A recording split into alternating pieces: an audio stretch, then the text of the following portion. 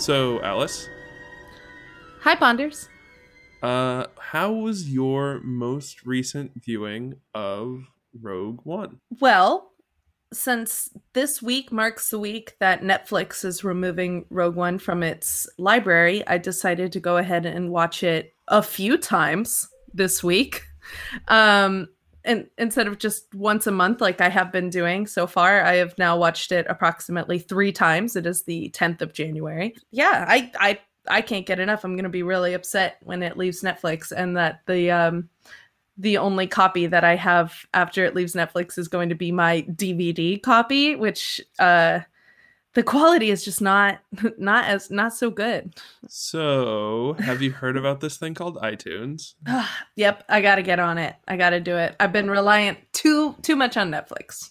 How about your most recent viewing? Did you rewatch the film this month? I did. I rewatched. We didn't talk about our December rewatch, but I did rewatch it with our commentary track that we released last month. So I did get that experience, which was sort of strange because it was our voices, but otherwise delightful.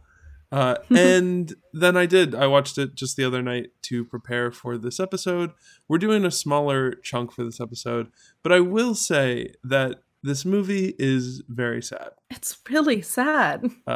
I actually have like a media policy that is, I try not to watch media in which women get murdered very regularly. That's a really good policy. But Rogue One is the notable exception because I watch Lyra get shot every month. The thing is, Alice and I are very aware that this is a sad film. Yes. And we wanted to bring some more joy into another project so that the two could kind of complement each other. You can get your sad feels with Rogue Fun, and with a new show that we're launching called Have Fun Storming the Castle, you can get some of those happy feelings by watching The Princess Bride with us every month. If you're listening to this episode of Rogue Fun, then it means that the inaugural episode of Have Fun Storming the Castle is currently also on the internet.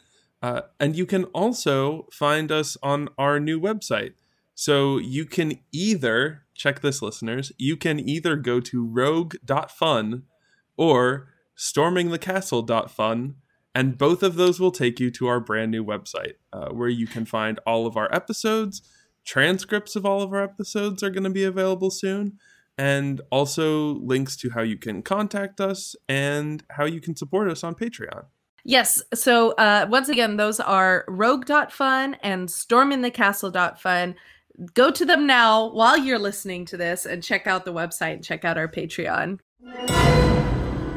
When we left off, we ended on that gorgeous shot of their ship shooting into hyperspace and panning up from the city of Jeddah that had been exploded. The debris is going up into space, and we get that really good shot of the Death Star. And then we cut into the interior of the Death Star. Interior of the Death Star. We cut into the interior of the Death Star, where Krennic and Tarkin and all of the other officers of the Empire are gazing down over their carnage and their destruction. And it's a beautiful shot, and it's you see this massive crater underneath them. The debris has flown so far up into the air as to have breached the atmosphere. It's clearly this impossibly destructive force that they have conjured, and it should be, I think, a moment of celebration for our dear director Krennic, but he's not super happy in this moment. This the first note that I took in the section is that he's not smiling or celebrating. He is contemplative. He's even got his finger to his chin in a classic I'm thinking about this style.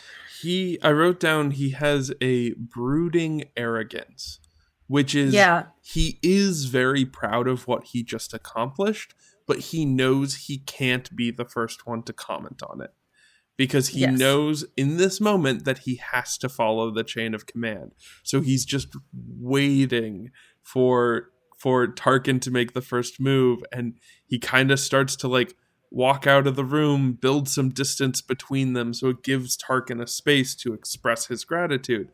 And in that moment, he kind of like he almost shoulder checks Tarkin just a little bit. Like he walks really close to him. And there's 2 really good shots at this point where the sea of officers open up as Tarkin turns around, and they open up as Krennic turns around. And so you have this sort of like people stepping off to the side so the 2 forces can kind of have their go at this. Yeah. And in this one, kind of in contrast to the first scene that these 2 men have together, Krennic is the one, like you said, to shoulder check Tarkin, basically, as he passes him. He's the one that kind of forces Tarkin to turn around and look at him. This is like a power play that we've seen Tarkin use in the other scene. And there was something here visually that I wanted to point out, because Tarkin's about to steal all of Krennic's glory. He is about to basically kick Krennic off of the project altogether, to show him the door and to say, I'm taking charge. I'm going to tell the Emperor I'm the one who did this. You did this. I did this. Like that. He's about to do that. When he turns around, he praises Tarkin. And right behind him is kind of like a light display of what the Death Star looks like inside the Death Star, which seems a little redundant and silly. You know what's behind Krennic is a door. Yes. He is literally being shown the door. Yeah. Literally and metaphorically being shown the door. But the thing is that Krennic walked himself over there. He was the one that took himself from one end of the room to the other and walked towards the door. So he is being shown the door, but it's also a door that is his own making. It's his fault that there was the breach in secrecy, that Bodhi was able to pass on a message and everything, and when he gets metaphorically shown the door, it's because he did a bad job of keeping a lid on the secret that the Death Star is a thing. I think the choreography trick here, because I noticed this time as well, that's going on, is throughout all these other scenes, these beautiful dance numbers between Krennic and Tarkin that we've had in every single instance, we're always talking about where's the Death Star, where's Tarkin, and where's Krennic, right? Right. The same thing is true here. Krennic is walking towards the door, which is the door to the Death Star. All the rest of the Death Star is on the other side of that door. But it's actually the door for him to leave. And if we look, there is now a Death Star directly behind Tarkin, because it's still his. He's still standing between Krennic and the Death Star, even when Krennic thinks he's on the threshold of being able to walk through that door. Yes. I mean, I love the cat and mouse aspect of Tarkin and Krennic. And it's really brilliantly executed that he starts by praising Krennic, and Krennic has that really good line, so you'll tell the Emperor of our achievement here. I believe I owe you an apology, Director Krennic. Your work exceeds all expectations. And you'll tell the Emperor as much. And he's playing with him. He's getting Krennic to admit that he's more proud and more prideful than he's letting on. But as soon as Tarkin then takes the wind out and says, I will let the Emperor know that I will be taking control immediately of the weapon which I first spoke of years ago. I will tell him that I will be taking control over the weapon I first spoke of years ago, effective immediately. We stand here amidst my achievement, not yours! As soon as Tarkin says that, he is isolated. None of the other extras in the scene are around him. It's just him and the picture of the Death Star behind them, for the most part, an arm and a leg here. Krennic is always shot with 5 or 6 officers looking at him, just to reinforce the fact that you're just one of these officers. You're just not one of many. You're not a big player. You're just one of the crowd. And we're visually reinforced that as he is going through this sort of tete-a-tete. Just another great Tarkin and Krennic dance number. Oh, those two crazy kids. Yep. Ready to move on to the next scene? Yeah, let's leave the Imperials alone. Let's get back to the rebels. So Our little rebels, our team, yes, finally together. well, no. First, we get a shot in Yavin where Oh yeah. where man. what's his name? General Draven. General Draven, old fart of the Republic, ends up receiving a message. Clearly Cassian's on the other end of the line, saying that Jedha was destroyed. A coded message from Captain Andor, sir. Weapon confirmed. Jeddah destroyed. Mission target located on Edu. Please advise. Destroyed.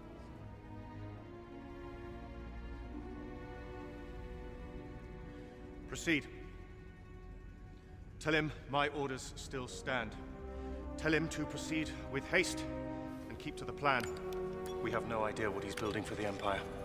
We have to kill Galen Erso while we have the chance. This is a really critical moment. Just for a second, it's a really critical moment to continue to emphasize, or at least establish a theme, which is that there are members of the rebellion who are operating entirely upon fear and not upon anything else. I think that's really critical, especially when we consider the way that Jyn looks at the rebellion. Jyn looks at the rebellion as a group of people who are based in fear, who don't take action in the way that that Saw and his cadre take action. And so when I think there's a couple moments throughout these sections actually that, because we're in the transition, this is the beginning of Act 2, we're setting up some ideas so that we can knock them out of the park later. And this is one of those ideas, which is that he hears that Jedha City is destroyed. He is immediately afraid, and his gut reaction is, "Oh, we have to kill Galen Erso. We have to kill Galen Erso while we have the chance." Because he doesn't know anything else. He doesn't have any more information, and so he's going to act on just the information that he has as brashly as he possibly can in order to do something, because he is afraid. And that's what Jyn doesn't like. And you know what? She's kind of right. Yeah. At this moment, she is right. I think actually throughout, until the minute they decide to go assist Rogue One on Scarif, which is the inciting incident for the rebellion to kind of get off its butt and actually act based on, and not just collecting knowledge and collecting information and acting like spies and hoarding information. It's Jyn and Scarif that causes that full-scale rebellion and a full-scale attack on a planet that they were afraid to do before. Now they can do it. Yeah. But yeah, that's not what we're talking about today. No, that's down the road. We'll get there. We'll get there. But yeah, they're terrified, and you look at the faces of the guys standing around Draven, and Draven himself is not. He's a little shaken up, and yeah, they're terrified. This is one of those things that, in the parallels to history that we kind of draw into Star Wars, whether, I think we've talked about this before, whether you're looking at Vietnam or World War II or this or that, this is really like the test of the nuclear bomb, right? And Krennic is saying, "I've become Death Destroyer of Worlds," and this is the politicians of the time reacting with absolute fear. And yeah, like, I think it's easy to play up or it's easy to skirt over because it's such a short scene. But I implore our listeners to try to imagine a world in which 1 minute there was no conceivable way to wipe an entire city off of a map. and then suddenly the next minute there is. is. Right. Mm-hmm. That is horrifying. And also something that has occurred on our own tiny pale blue spinning dot. And so while while I can make fun and call him General Fartface of the rebellion and this and that, they're not wrong for being afraid. I think that's really important. But the crew's all together. Let's get the band together. It's finally our main actors are all in the same room and they're on the same ship. No, it's not. It's very sad. Very sad note. Cassian's receiving the message. Galen, we must keep to the plan. Stay. Your orders still stand. And so he puts his headset down, and then takes a beat and pauses for a moment to like collect himself. Understood.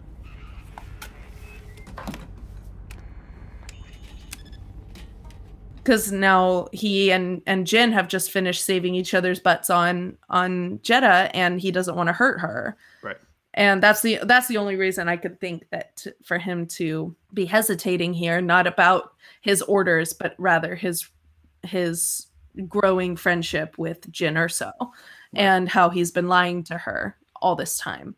Because the next thing we get is Baze and Chirrut, and Chirrut is asking, "Tell me, Baze, all of it." Baze, tell me. All of it? The whole city? Tell me. All of it. The whole city? And Baze says, all of it. Which is one of the saddest lines in the whole film.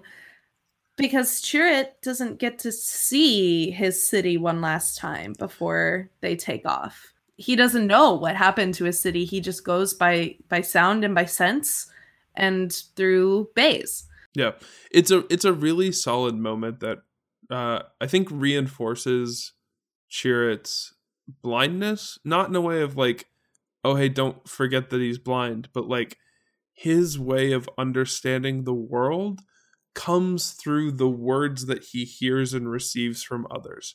He doesn't get the liberty of getting to see the thing that has happened.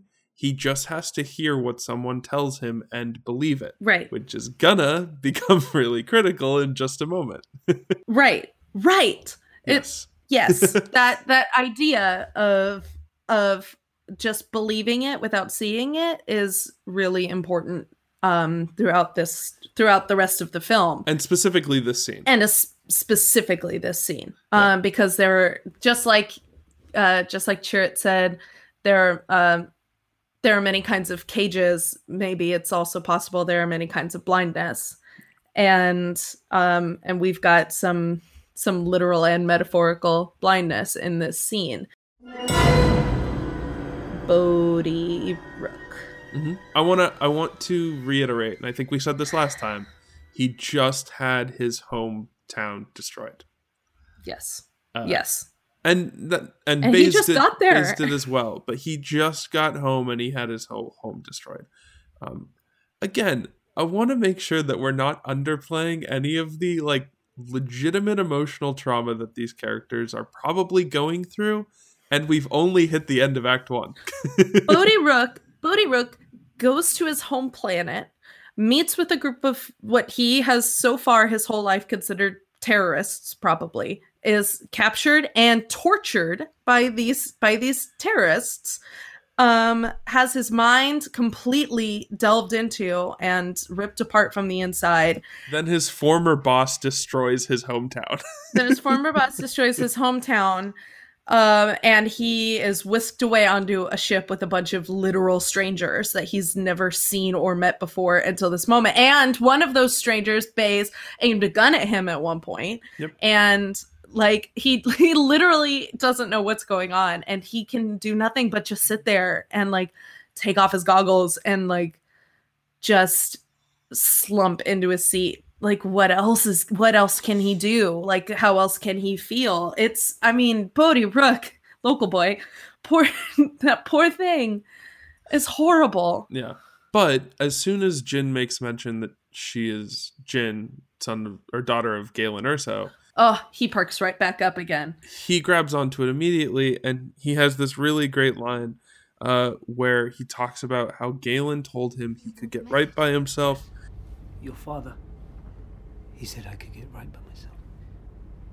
He said I could make it right if I was brave enough to listen to what was in my heart. Do something about it.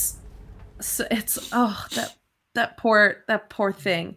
Jin then turns and latches onto Bodhi in this moment. And I think the two of them become kindred spirits, I think, in this exact moment where Jin hearing that Galen gave Bodhi a mission with such earnest, pure, like, intent.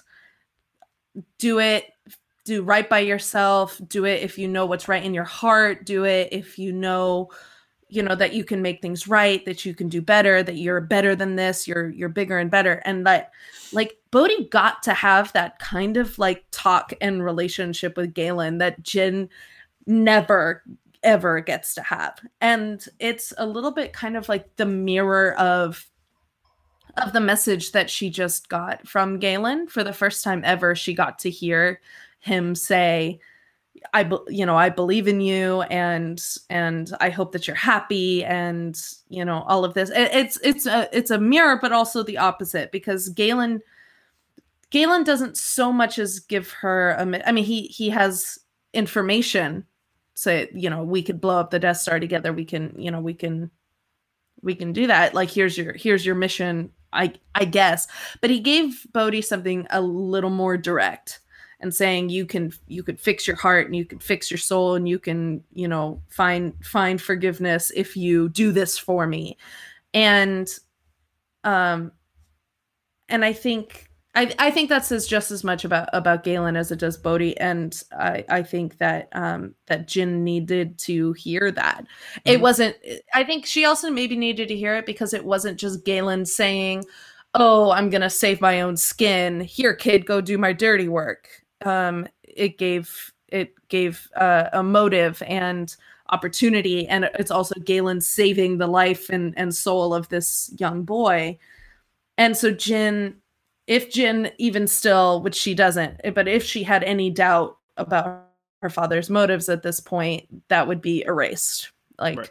Hearing Galen's words out of Bodhi's mouth reinforces this belief that she's been building over the last couple of minutes, that Galen was doing the right thing. Exactly.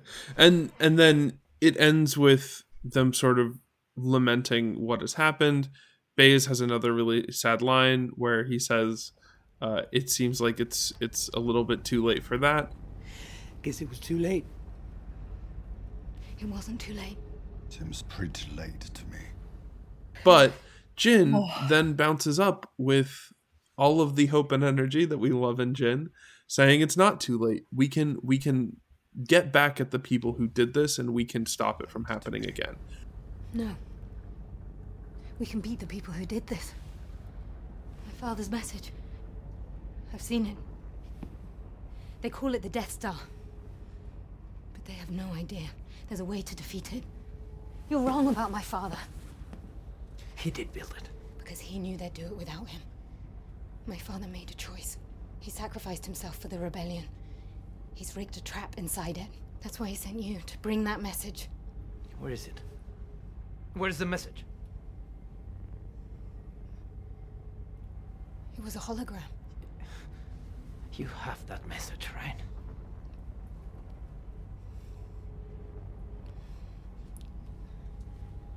Everything happened so fast.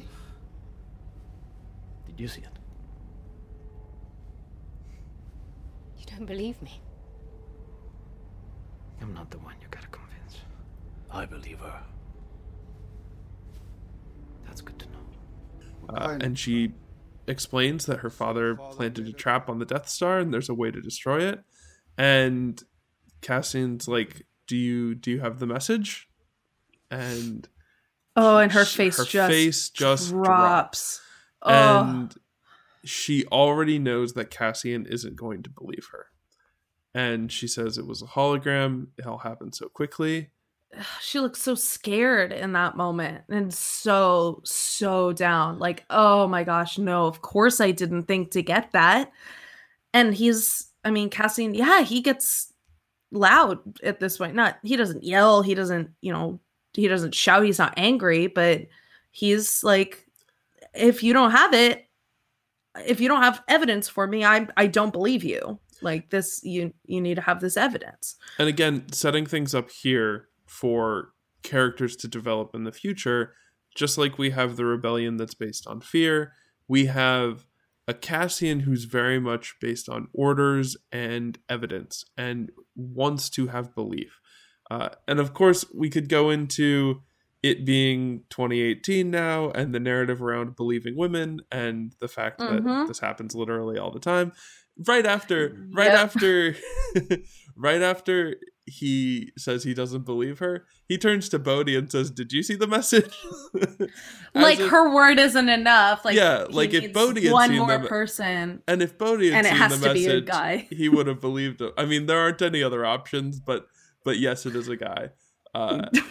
And it's then, just like, because of course it is. Yeah, it is. Yeah, but this all does lead to, again, bringing it back to Chirrut. Chirrut says, "I believe her," and that belief, I think it's one of the most important things in the team at that point, because as we're about to see in a moment, they are going to crash onto the planet of Edu.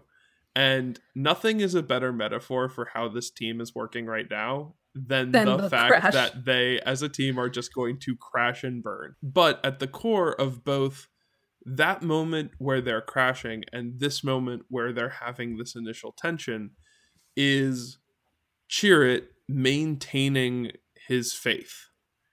On the one hand, it's him saying that he believes in the thing that Jin says. And of course, Chirrut has to believe because he doesn't have sight. And on the other hand, it's him saying, "I'm one with the Force and the Force is with me," as they're about to crash onto the planet. And though, while everyone else on the ship is freaking out about them hitting mountains and trees and not being able to land this thing, Chirrut maintains his calm and his focus on his belief. And that little kernel of belief is, I think, the prelude to Act 2. Because as we go through this act, it is going to be entirely about belief. It's going to be, when Cassian decides not to take the shot, when Jin decides to, speak up to the entire, rebellion, when Cassian, believes her and says, we're going to go do this. Those are all moments of belief that are absolutely critical for this section of the film.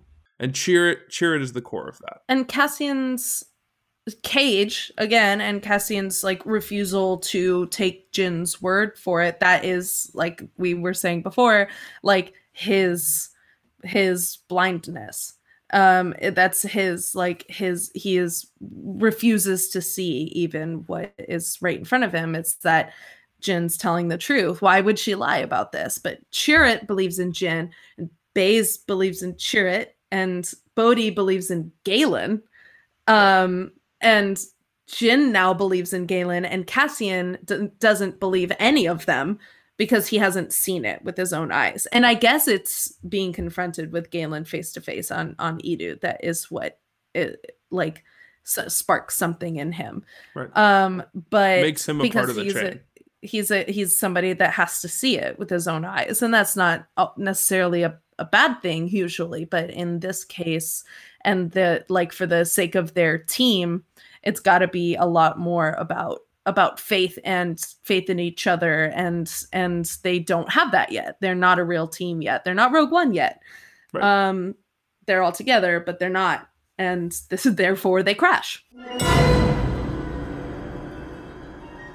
And the one other thing that we see in this section, which I'll just give a little here at the end, is the ship that Krennic is on leaving the Death Star.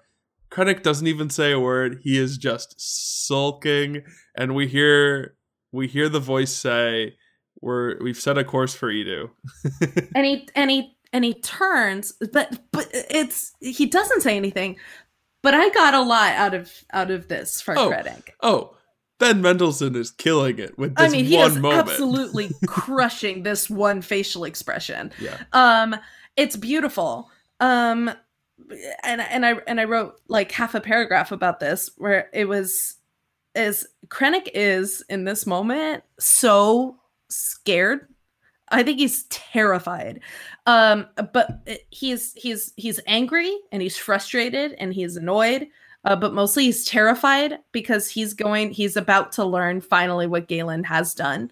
And he knows what Galen has done, and he knows it to be true, and he's probably suspected it for a really long time.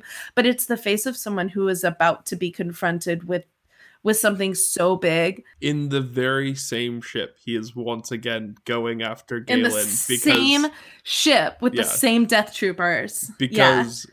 Because Galen cannot leave well enough alone, and is going to be the wrench in his plans. Yeah.